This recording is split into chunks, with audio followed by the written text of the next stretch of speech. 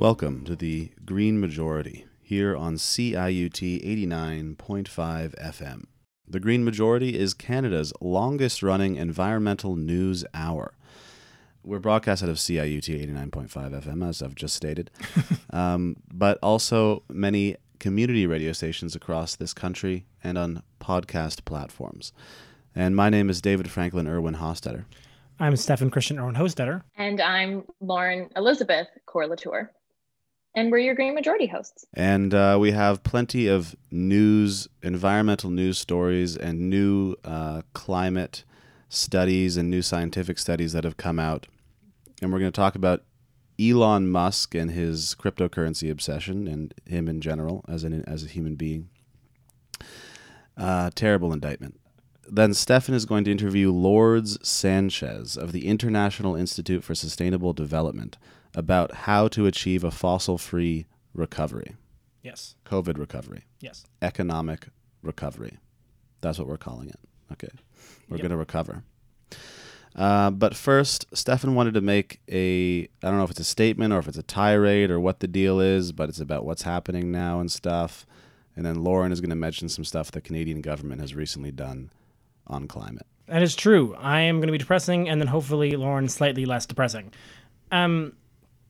So what I'm thinking about is the unbelievably stark differences between the reality of climate change, which will be put quite clearly in the first part of Dave's news section coming in a second, and what country after country after country is actually doing. And at the end of the show, my interview with Lourdes Sanchez from the IISD details that for all of the promises of a green recovery, we're seeing some unrestrained investment in the fossil fuel industry. And recent reports have shown that the BC NDP have actually increased subsidies to the fossil fuels since they took over. And I got thinking about this after reading a Twitter thread from Extinction Rebellion Cambridge, and it was an odd thing, but they did this thing where they just listed new investments in fossil fuel infrastructure from across the world in the past that have occurred in the past little bit. And after reading the first 6 or so, I just began to simply scroll through them to see how long it would go. And I scrolled, and I scrolled, and I scrolled.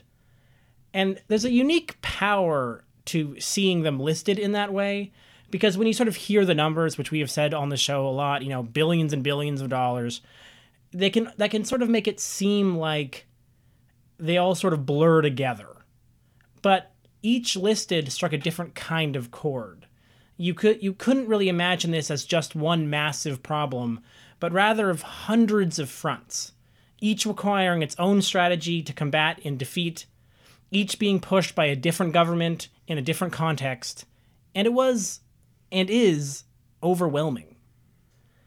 But in this moment, I refuse to be defeatist, because ultimately that only serves those who wish inaction.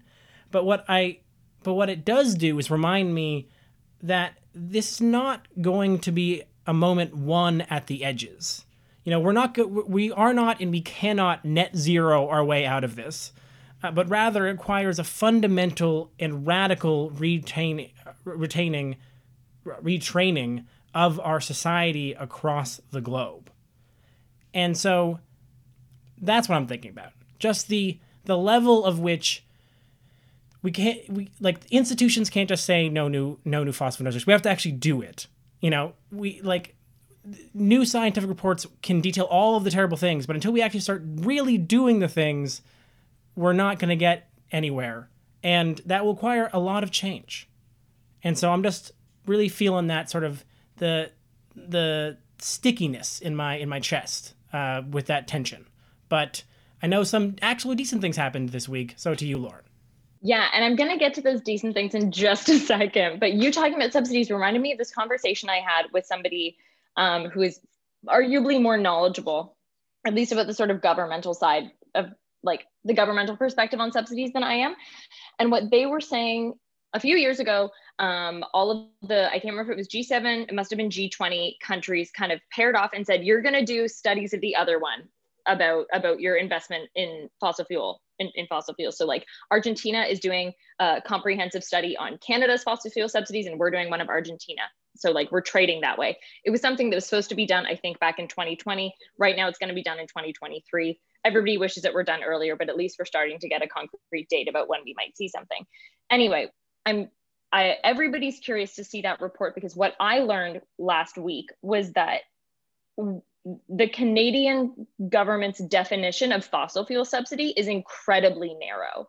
So if you were to speak to somebody within the Canadian government whose job it is to actually enact that sort of promise that Trudeau made about phasing out inefficient fossil fuel subsidies, the number probably isn't exactly right, but this person I was speaking to said they're under the impression that they have phased out 8 of 9 inefficient subsidies, because their understanding of what a subsidy to the fossil fuel industry is entirely different than what ours is, and what I'm sure Extinction Rebellion's is. Whereas my perspective and yours and Extinction Rebellion's is that any investment in the fossil fuel industry from like public coffers is a form of subsidization. And that's just not the framework or like the frame of mind that the government is going to things with. So I think, yes, you are right. We need to be far more sweeping in the actions that we take. But as activists, I think unfortunately, some of us do need to learn how to speak that jargon a little more and be a little more clear. Like, this is what we mean when we say subsidy. We don't mean those 8 discrete projects that you'd been funding. We mean all of it. We mean everything. And people listening can't see my arms, but I just made a big circle like I'm a toddler. So that was something that was fascinating. Yeah. But that's actually not what I was going to talk about today. But sorry, Steph. Just very quickly, one of the things I remember hearing about is that like if you actually add up the percentage of subsidies that we would sort of consider fossil subsidies, or money that goes directly to subsidize fossil fuels, a huge percentage of it is actually like making flights cheaper for consumers. Right. And I'm sure that's not in the list that they're talking about. Right.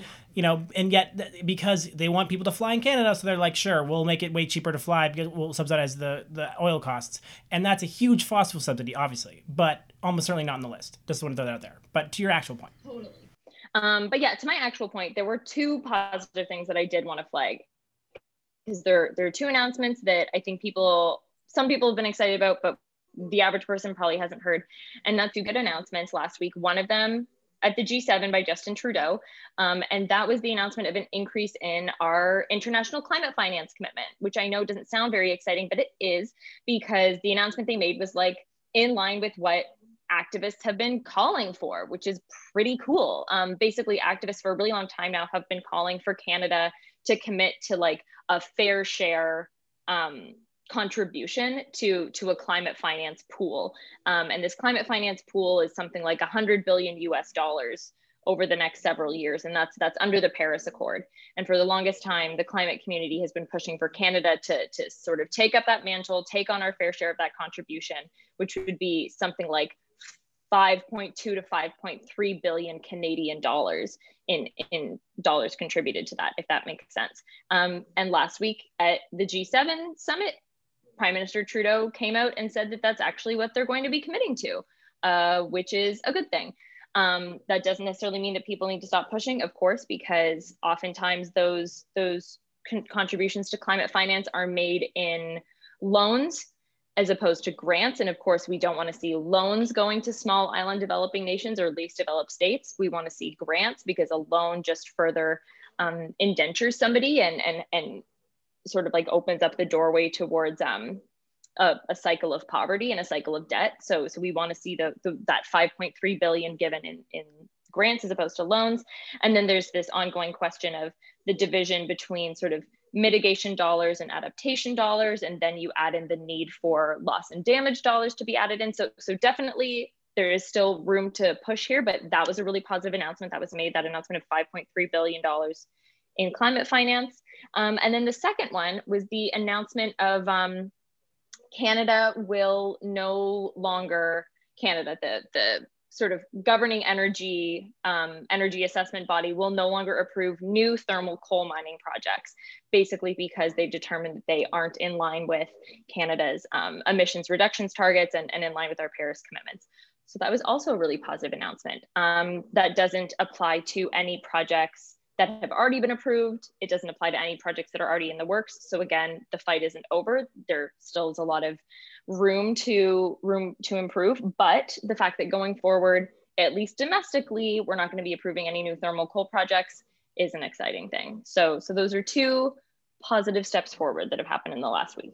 So awesome. Were they announced because they're going to call an election soon and they're trying to win goodwill? Honestly, probably, but at least they were still good announcements.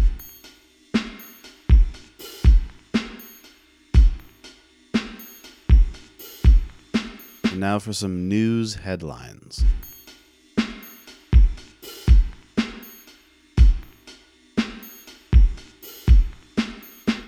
So another climate crisis tipping point analysis has been published, adding to the already long list of such analyses. The study, published in Earth System Dynamics, reads, quote, "The Earth system comprises a number of large-scale subsystems, the so-called tipping elements, that can undergo large and possibly irreversible changes in response to environmental or anthropogenic perturbations once a certain critical threshold in forcing is exceeded. Once triggered, the actual tipping process might take several years up to millennia, depending on the respective response times of the system. Tipping cascades occur when two or more tipping elements transgress their critical thresholds for a given temperature level. For global warming up to 2 degrees Celsius, tipping occurs in 61% of all simulations. The bulk of tipping cascades is found between a 1 and 3 degrees Celsius global mean temperature increase. And when I say that the tipping occurs in 61% of all simulations of 2 degrees Celsius, I mean they're running models over and over again to see what could potentially happen given their predictive modeling, scientific predictive modeling tools.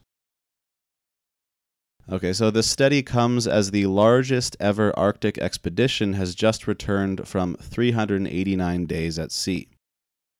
The scientists in that expedition found that Arctic sea ice is disappearing faster than ever before, and it may soon no longer be present in summer at all.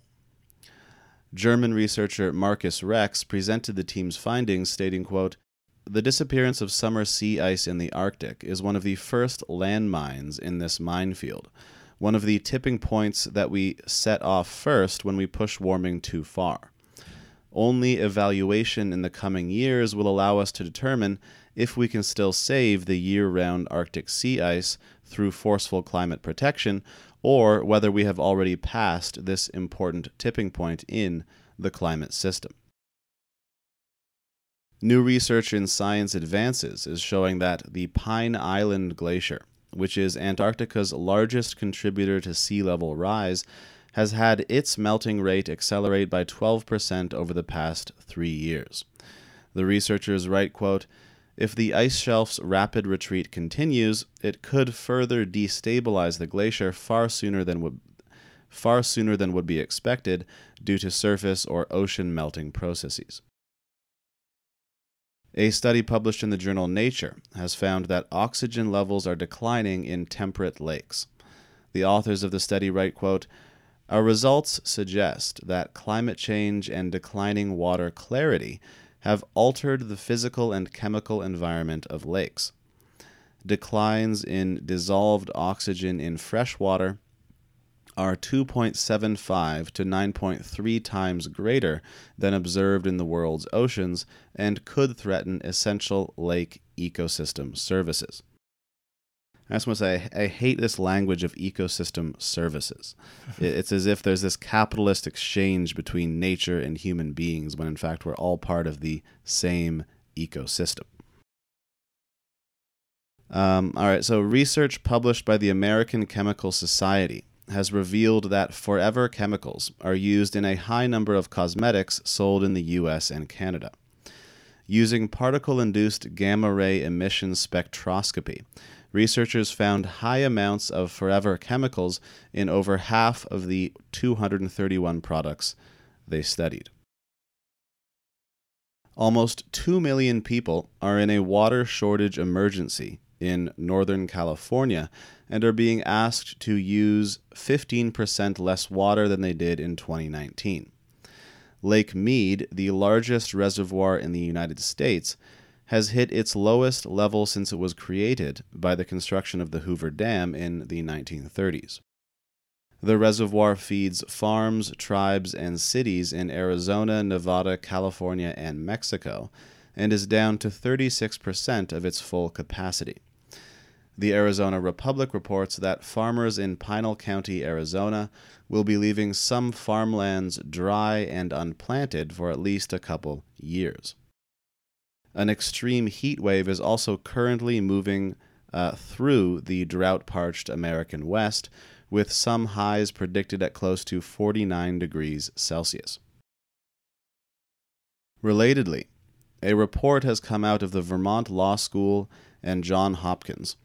Is called Essentially Unprotected, a focus on farm worker health laws and policies addressing pesticide exposure and heat-related illness.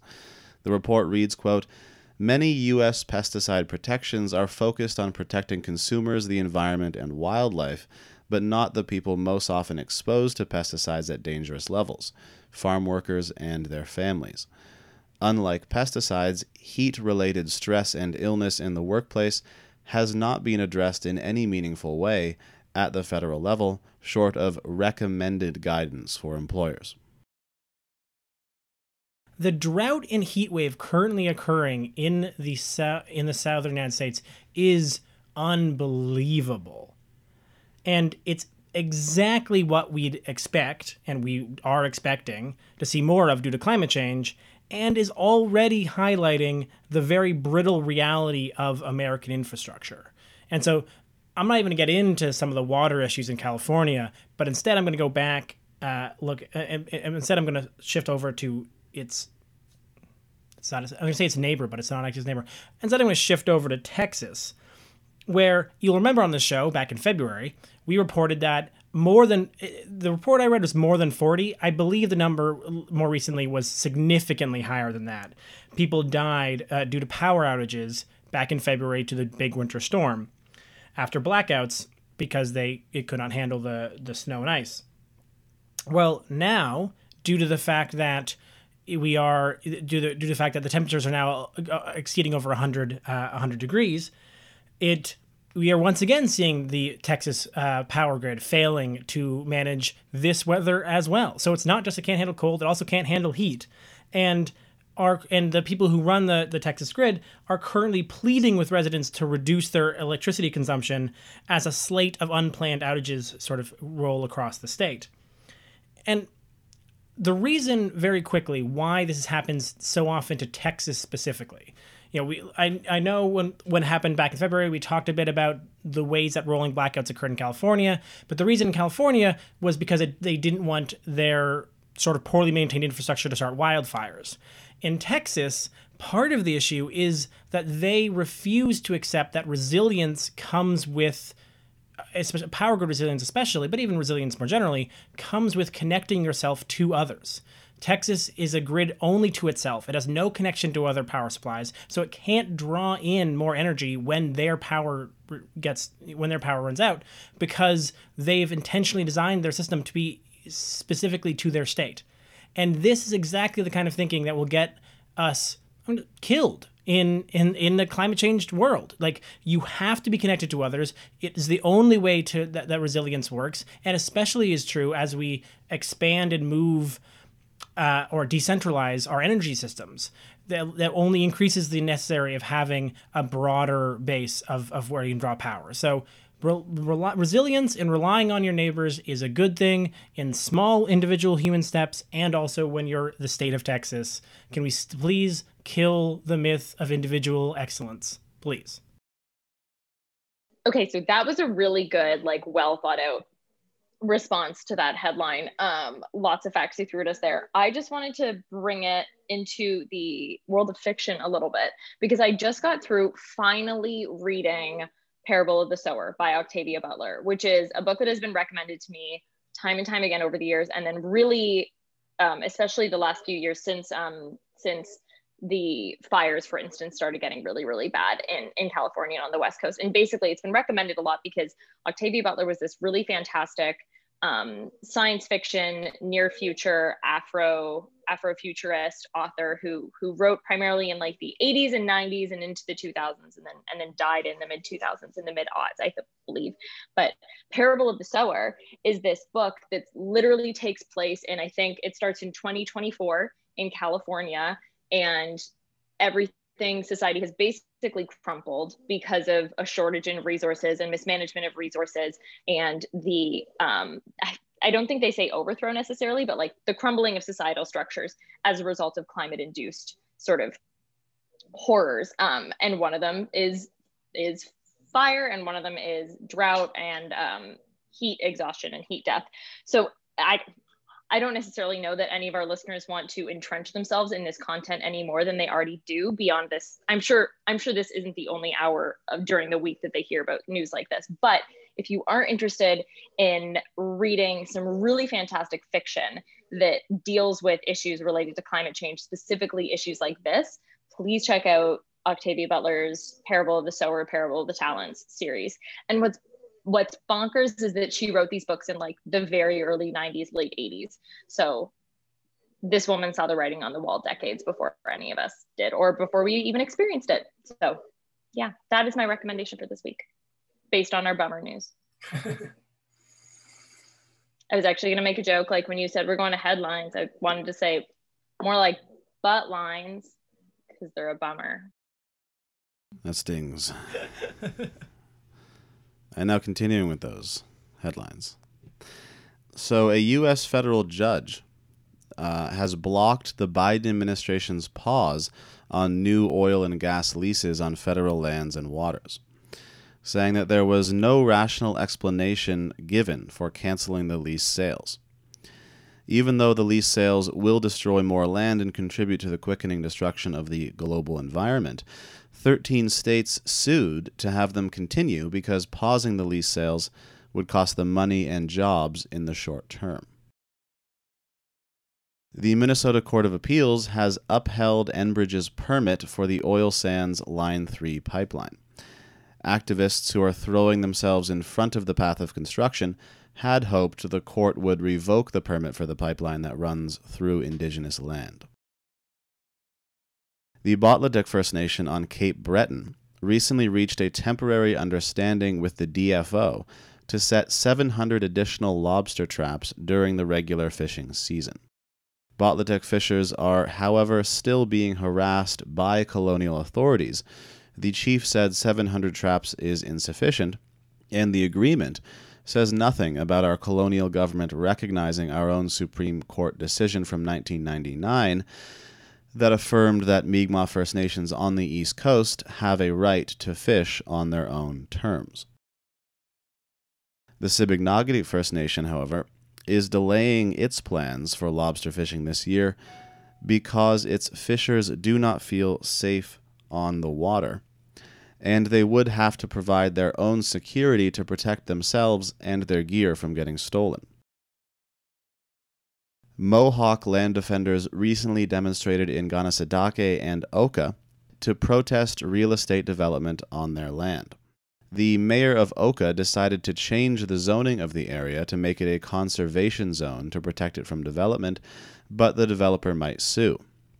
Mohawk activists want a federal moratorium on all development in the area. Spokesperson Ellen Gabriel said, quote, "All we are asking for is peace and our land back." The Clearwater River Dene Nation has put up a checkpoint on Saskatchewan's Highway 955 to take control over the endless slew of uranium companies the province keeps letting onto their land. Chief Teddy Clark said, quote, "The government of Saskatchewan ran roughshod over the rights of the Dene people in this region for decades. The issuance of uranium mineral rights and granting of exploration permits and approvals of damaging uranium mines by the province all occurred without our people's meaningful involvement, participation, or consent. This pattern of unacceptable behavior must come to an end now." Band manager Walter Hainaut said, quote, Governments allowed destructive uranium projects like the Gunnar mine to go ahead. That is now a toxic uranium legacy. They approved the Clough Lake uranium mine to the north of us, and our people have mostly left the area due to their fears over radioactive contamination and as our cultural connection to the area was broken. We now have 2 major uranium mines being proposed in one of our nation's most culturally important and vital areas, the Patterson Lake area.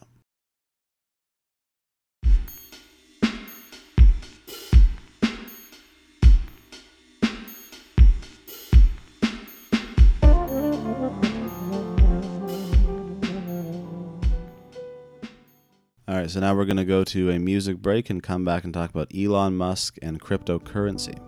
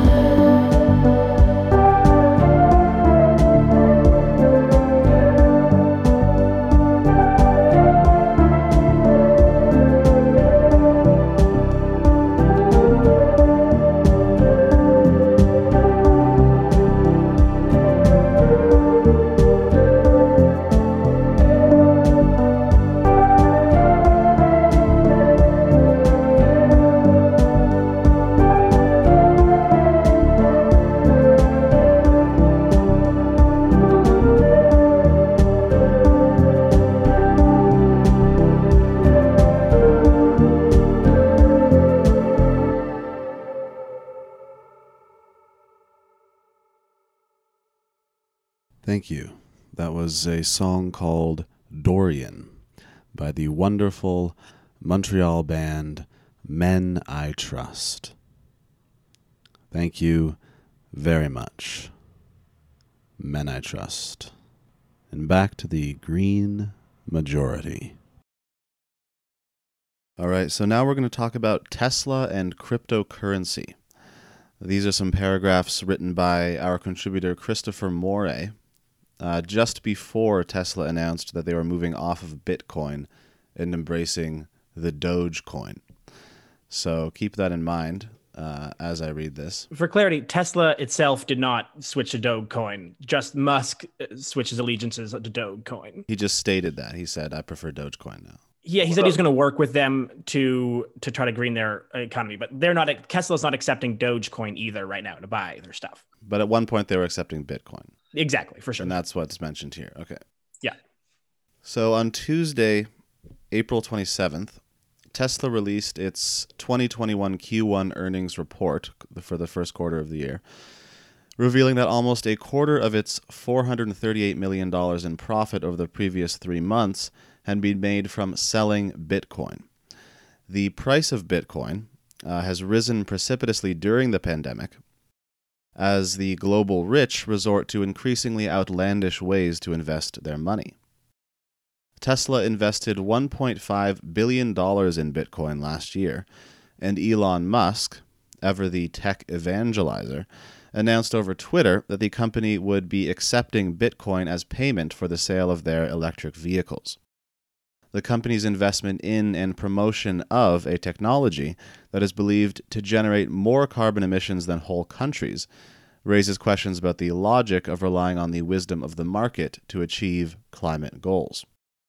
And it is the wisdom of the market that Canada, our government, is currently explicitly relying on to achieve our climate goals. A recent Bank of America report estimated that 75% of Bitcoin is produced through coal power in China, making the carbon footprint of Tesla's investment equivalent to the annual emissions of 1.8 million cars.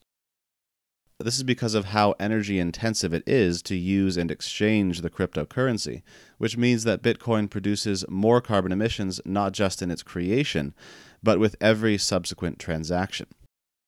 So currently, or at least at the time, when it was being allowed to purchase a Tesla with Bitcoin, produced more carbon emissions than a conventional car would in its entire lifetime. The further irony of the arrangement is that all of Tesla's non-Bitcoin related profits are coming from selling regulatory tax credits to other car manufacturers, allowing companies like GM to avoid paying taxes on producing conventional gas-burning vehicles. Here Chris quotes an article from yahoo.finance. And he writes, quote, "Environmental emissions programs around the world, such as the Zero Emissions Vehicle Program in California, give out tax credits to automakers that produce and sell electric vehicles. In addition to California, there are at least 13 other U.S. states that have similar programs in place. If an automaker doesn't have enough credits by the end of the year, it could face punishment from state regulators. Since Tesla produces nothing but electric vehicles, the company racks up way more credits than it needs to meet the minimum regulatory requirements, so then it turns around and sells these excess tax credits to other automakers so that they can avoid the penalties. 2020 was the first year Tesla was profitable, and it was because they were selling these credits, which accounted for a fifth of their overall revenue for the year. Tesla is as yet not a profitable company without the sale of these tax credits. Given that over half of the revenue generated by these sales went into the investment in cryptocurrency, it seems that through the EV tax credit programs, taxpayers from California and 13 other states are not helping to reduce greenhouse gas emissions, but are rather funding the expanding operation of coal-fired power plants in China so that Tesla can gamble on the price of Bitcoin. In addition, tax credits that are meant to incentivize companies to make electric cars are actually being used to avoid making electric cars. And this is being orchestrated by an electric car company. And so, to state again, of the many things the absurdity of the situation highlights, one might be the pitfalls of relying on market-based solutions like carbon taxes to achieve climate goals. Quick point of clarity in that last sentence, because a price on carbon in the carbon market that California has would create the ability to then sell the cap and trade program that California and Quebec has to put a price on carbon, is the mechanism that would allow you to then create these credits that is then being sold back onto the market by Tesla. A carbon tax actually would be more blanketly placed on them, and it does not create the same carbon credits. You're making a distinction between carbon taxes and the cap and trade system that creates the credits. Exactly, yeah. And there's obviously, I feel like this is a conversation that brings together two of the lightning rods of the internet, which is Bitcoin and cryptocurrencies and Elon Musk. And I will veer into the into the Bitcoin one right now because I feel like we've covered a little bit more on the Elon Musk pieces, and just up a couple of other unbelievable Bitcoin facts that I have pulled from looking into this.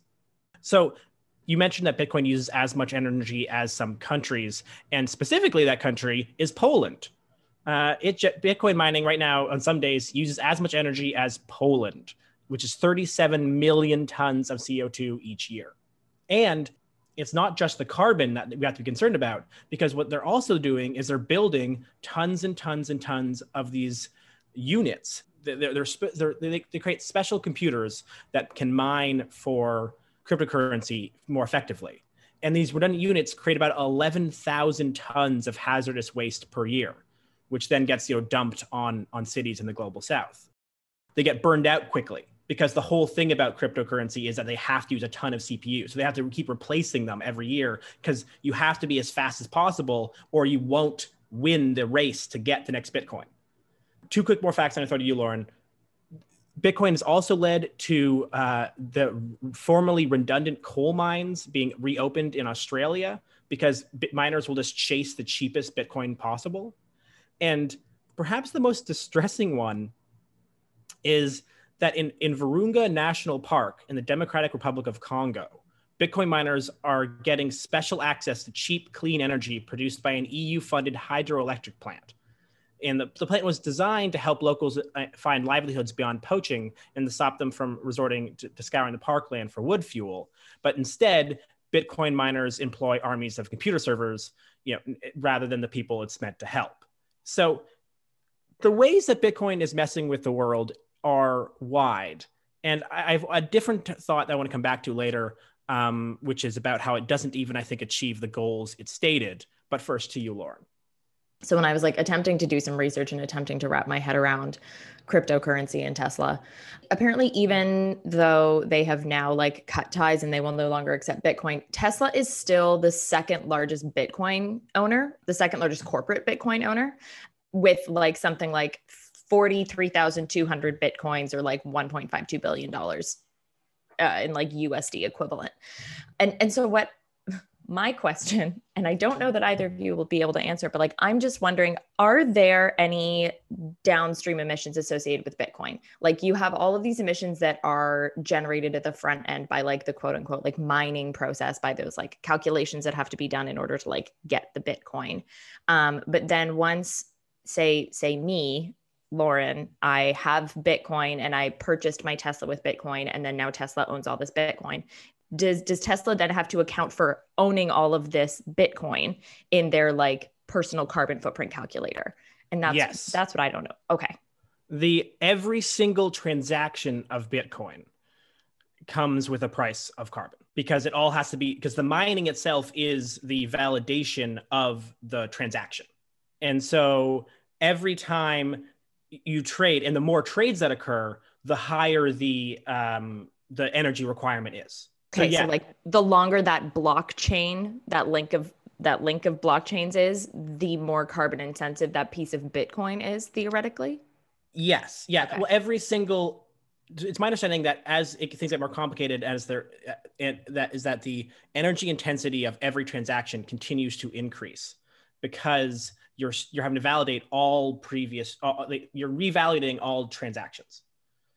And so, yes, the short answer is yes, this is huge. And you're a little bit to jump off to the last thought the other thought that I had on it was that there's also a huge problem with the fact that Bitcoin's whole concept is that it is finding a way to get out of the regulatory banks and helping the little guy. And yet what it's creating is a speculative market that can be entirely run the way Elon Musk currently is manipulating the crypto market, almost any individual crypto market, is unbelievable. If he mentions Dogecoin on SNL and it goes up by some huge percentage, which means that he easily could basically just scam people out of money by talking about it. It goes massively up, and then he sells his Dogecoin, waits for it to drop again, and just keeps doing it. What we're seeing in the crypto markets is exactly the problems that come with unregulated markets. Like the world is not going to be solved by unregulated markets. And we're seeing more and more institutional investors who already have all this power in the world moving into Bitcoin. Like big banks are beginning to do this. And what that means is that these already super powerful companies are going to be able to move into a place where countries aren't even going to be able to stop them from finding all these ways to get rich off this.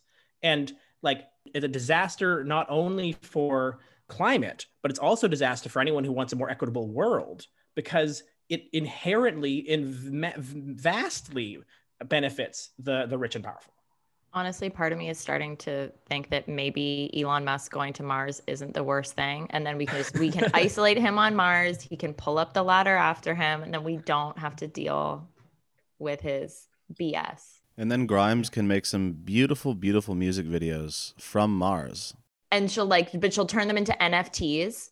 And then that's also blockchain from what I understand. It's a whole thing. She can incorporate those beautiful, beautiful Ray Bradbury stainless steel centipedes and grasshoppers and praying mantises that the Martians ride upon. New idea for the show. We just turn it into a Martian book club. You'll joke about Grimes, but she literally did make a bunch of NFTs of babies in space to her music and sold them for like $5 million. Was that the project that she made with all of the public grant money that went towards her, the $90,000 in taxpayer funded grant money? Probably. Honestly, yeah. Like a menace. This couple is a menace. Send them to Mars. I don't need them here anymore. They're messing stuff up for all of us. But just think about the potential cosplay of a shotgun that releases nanobot bees to go and sting your prey to death. I mean, one last thought I will say before we end the segment, which is that the thing to pay attention to if I were people is the ways in which different companies or different countries are now trying to crack down on Bitcoin. Iran recently had to, because they were causing blackouts, like they were running out of power because of Bitcoin mining. Many Chinese provinces have done the same due to the fact that they are, absorbing due to carbon pollution. That and the issues tied to it. Recently, there was, I think in the UK, they thought they were raiding a weed, a place that was growing weed, which also, stopped the drug war. But it turned out it was actually Bitcoin mining, because that's how much energy was being used. They thought it was like a grow op, but it was actually Bitcoin. And so I think there's going to be something, I think that's going to start happening more and more. I think as this keeps becoming more and more problematic for countries, I think we're going to see an increase of these countries trying to take back that and stop this from being a problem. Blockchain technology has some uses. Not going to go into entirely blockchain, but Bitcoin and NFTs and almost all the rest of these is just a way for people to avoid taxes and ruin the environment while doing it.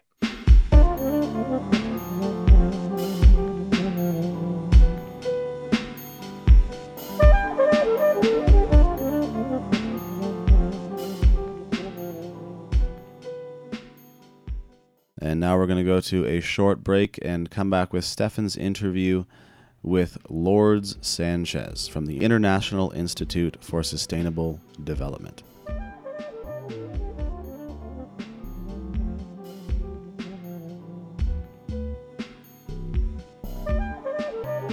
Daddy, you do not do any more black shoe in which I have lived like a foot for 30 years, poor and white, barely daring to breathe or hachoo.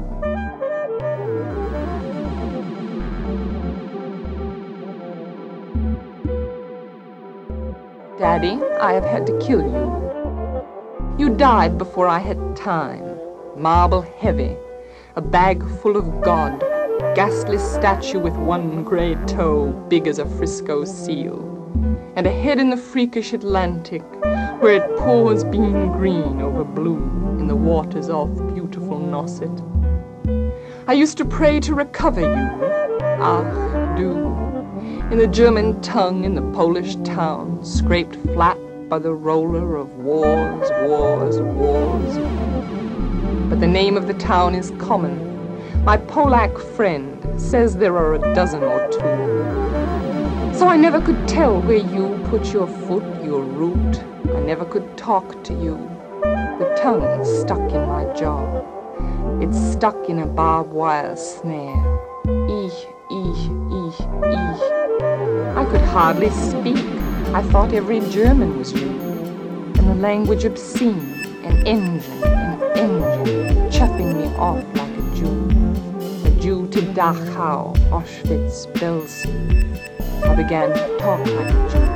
I think I may well be a Jew. The snows of the Tyrol, the clear beer of Vienna are not very pure or true. With my gypsy ancestress and my weird luck, and my tarot pack, I may be a bit of a Jew. I have always been scared of you, with your Luftwaffe, your gobbledygook, and your neat moustache, and your Aryan eye, bright blue. Panzerman, oh you. Not God, but a swastika, so black no sky could squeak through. Every woman adores a fascist, the boot in the face, the brute heart of a brute like you. You stand at the blackboard, Daddy, and the picture I have of you, a cleft in your chin instead of your foot. But no less a devil for that, no, not any less the black man who bit my pretty red heart in two. I was 10 when they buried you. At 20, I tried to die and get back to you. I thought even the bones would do. But they pulled me out of the sack, and they stuck me together with glue. And then I knew what to do. I made a model of you, a man in black with a Mein Kampf look, and a love of the rack and the screw, and I said, I do. So, Daddy, I'm finally through. The black telephone's off at the root, the voices just can't whirn through. If I've killed one man, I've killed two. The vampire who said he was you, and drank my blood for a year. 7 years, if you want to know. Daddy, you can lie back now. There's a stake in your fat black heart, and the villagers never liked you. They are dancing and stamping on you. They always knew it was you. Daddy, you bastard, I'm through.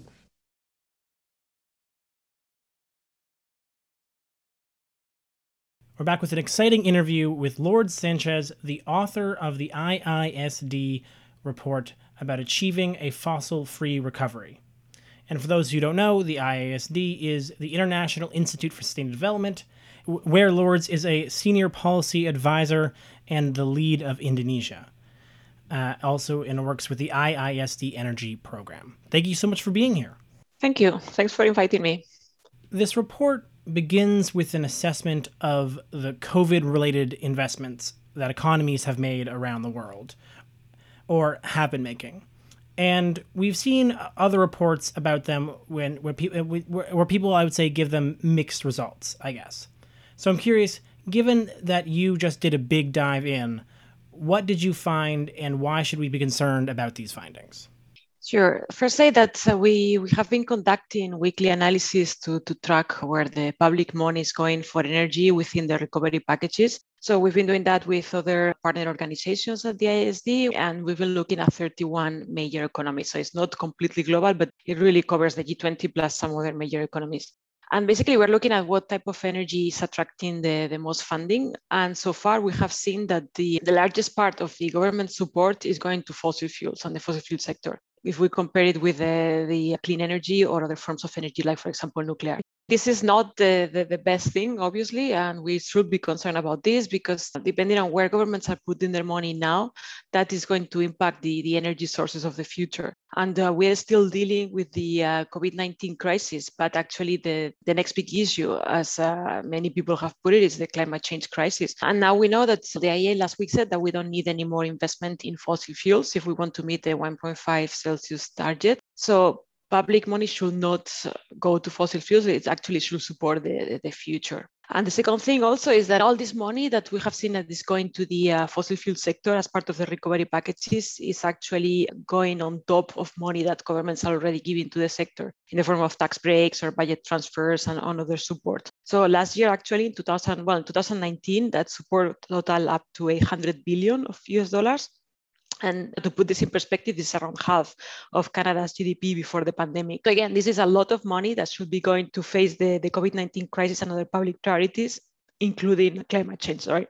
Yeah, there's obviously this pretty big disconnect between how governments were talking about how they were going to approach this recovery with that kind of build back better messaging and the numbers that you just presented. So I'm curious, how should we understand that? Like, what happened? Yeah, first, actually, we have to mention that those are the global trends, but there are many countries that have been investing and doing quite efforts to promote energy efficiency, clean or active transport, for example, electric vehicles or biking lanes, or even new forms of clean energy, like, for example, green hydrogen. So it wouldn't be fair to discredit all those countries that are putting the recovery funds in the right direction, no? But it is true that overall, what we have seen is that the previous trends, where the trends in terms of where governments were putting the public money, are being magnified as a result of the COVID-19 or in the COVID-19 recovery packages. Countries that believed in the energy transition, like many European countries, are putting their money in this direction. But on the other hand, like countries that consider that fossil fuel sector was a key pillar of their future economies are supporting the sector even more. And these are the countries that are actually missing the big opportunity to build back better because they're putting their money into assets that risk to be stranded soon, actually. And also they're maintaining zombie industries instead of helping these industries to transition to low carbon alternatives. And then another thing that is happening as well, and it's important to consider, is that many countries are now concerned mostly about jobs, about workers, and make sure that people are not really affected by, or are least possible affected by this crisis. So the fossil fuel sector goes from coal production to airlines even, are big employers. So that's why many countries are supporting the sector in their COVID-19 recovery packages. But again, that doesn't mean that this is a good long-term strategy. So reconversion and transition should be the priorities. And actually there are ways that can make sure that the COVID-19 recovery supports workers without undermining climate goals. For sure. I feel like the last 2 weeks with the IEA and the oil companies had multiple shareholder revolts within oil companies has shown just how quickly the world may actually move off of fossil fuels. And so how quickly these assets could be stranded. And so the report outlines 5 principles, that should be followed to guide governments towards a fossil-free recovery. So could you tell us what those principles are and why they're important? Yes, the first principle is that there should be no new public money to perpetuate fossil fuels, and especially if it is not to help the sector to transition towards a clean energy future. Instead, and that's actually a second principle, is that governments should raise money from fossil fuels, and they can do that by either reforming subsidies to fossil fuels or taxing them. And this is just to reflect what they really cost to society, because they cause climate change or pollution, and that all comes to an important health and economic cost to society. The third principle is that governments should also swap the support from fossil fuels to clean energy. So that is, instead of subsidizing fossil fuels, subsidize clean alternatives and clean energy access. The fourth is that at the same time that they do swap this support, this public support, this will incentivize private investments in clean energy. There are many available mechanisms, and the private sector is already ready to invest in clean energy. And the last and fifth principle is that in doing all the above, so taking into consideration principles 1 to 4, we have to do that in a way that the transition, the energy transition, is a just one, and especially considers workers and communities. And we have put a lot of thinking on these principles, and we consider that this is important. These are important because they allow governments to address COVID-19 recovery and at the same time meet the development goals and the net targets.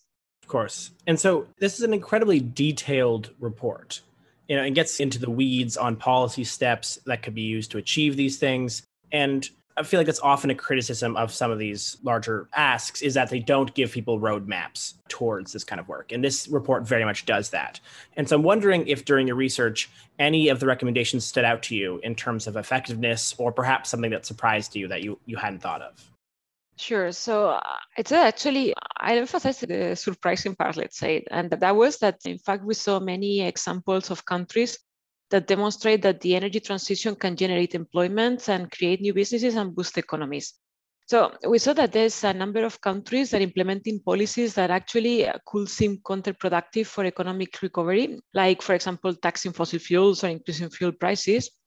But these countries that implemented these policies, they did it in a way that they came out of the crisis even stronger. That's, for example, what we saw from the Nordics back in the 90s when they moved the tax from labor to pollution. And actually that helped to recover their economies and incentivize efficiency overall in industries. Another example is in India, and that's now basically as a result of the COVID-19. So they implemented a tax on transport fuels to raise funds for COVID recovery. And actually, they maintained this tax and even increased it when oil prices went up. So you remember a year ago, the oil prices went dramatically down. So that's when they implemented the tax. But then even when prices came back up, then they kept it. And that had a minimal protest from the population. So there are ways that countries can implement policies that otherwise would seem like they will never help economic recovery. And I also say that another thing that we found quite interesting is that the cost of renewables has really gone down in the past decades. So now the private sector is ready and has appetite to invest in it. And however, governments still have to support with the right policies, but the interest is definitely there. That's so interesting. This is something that's constantly sort of being pushed, is that you can create jobs with clean responses, but even the fact that the stick, people often say the carrot and the stick, and even the fact that the stick side of these policies, like prices on carbon or increased taxes, can in themselves create jobs without even the concept of that the carrot, which is the subsidies or other things that is normally considered the job creating part of this policy.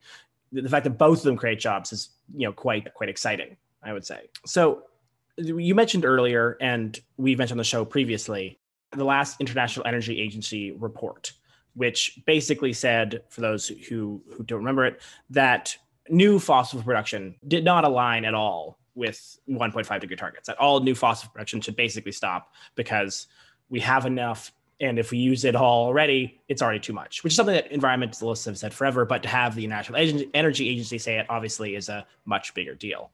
And so do you believe that this recent report might allow for governments to move faster than what you've recommended? Or might be able to move faster on what you've recommended, not then. And indeed, the IEA report and our report, they're actually quite aligned and complement each other, because the IEA report, what it does is outlines the roadmap. That means what needs to happen, so what energy sources have to come in and which ones have to be phased out so that we can meet the net zero by 2050. So our report, in contrast, helps governments in deciding which concrete policies have to be reformed or implemented in order to achieve that. Again, it's very aligned. But it's true that the IEA report helps governments to determine where they have to focus on. And by the way, it's also the first time that the IEA releases a scenario which is consistent with the Paris Agreement. So this is quite a novelty and quite a progress actually for the IEA. So in IEA's report, it is clear that renewables and clean energy technologies have to take the lead in the coming years. So as you have said, the report states that there's no more new investment needed in fossil fuels. So as I say, it's enough. So in that sense, so the IEA report shows that the move to the net zero is possible, but action is needed now, and if we want to achieve the energy transition. So that will be the main thing, that's the main message that brings to government, and that could encourage them to accelerate this transition. And obviously, this is, again, as I mentioned, a super in-depth report, and the show is for the more general public. And so I'm wondering if there's one thing you'd want to leave listeners with in terms of this report. If there was one thing you'd want them to go back out into their lives, carrying with them, and maybe share with their friends and family, what would it be? Yeah, we work on government policy. So from our end is that people should encourage their own governments to take the right steps right now. So the transition is happening.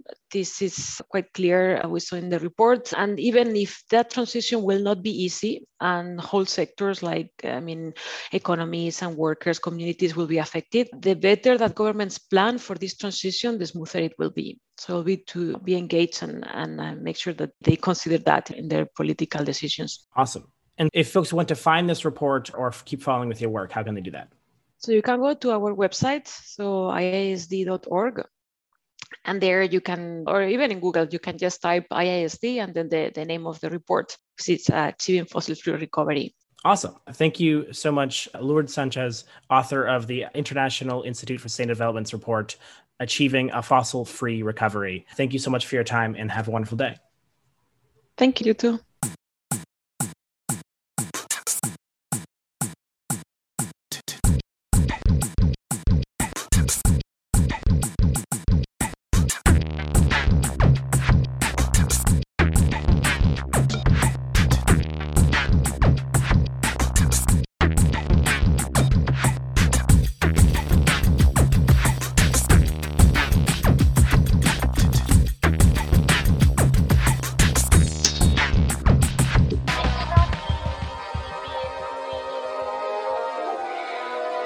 It's not easy being green. It's not easy.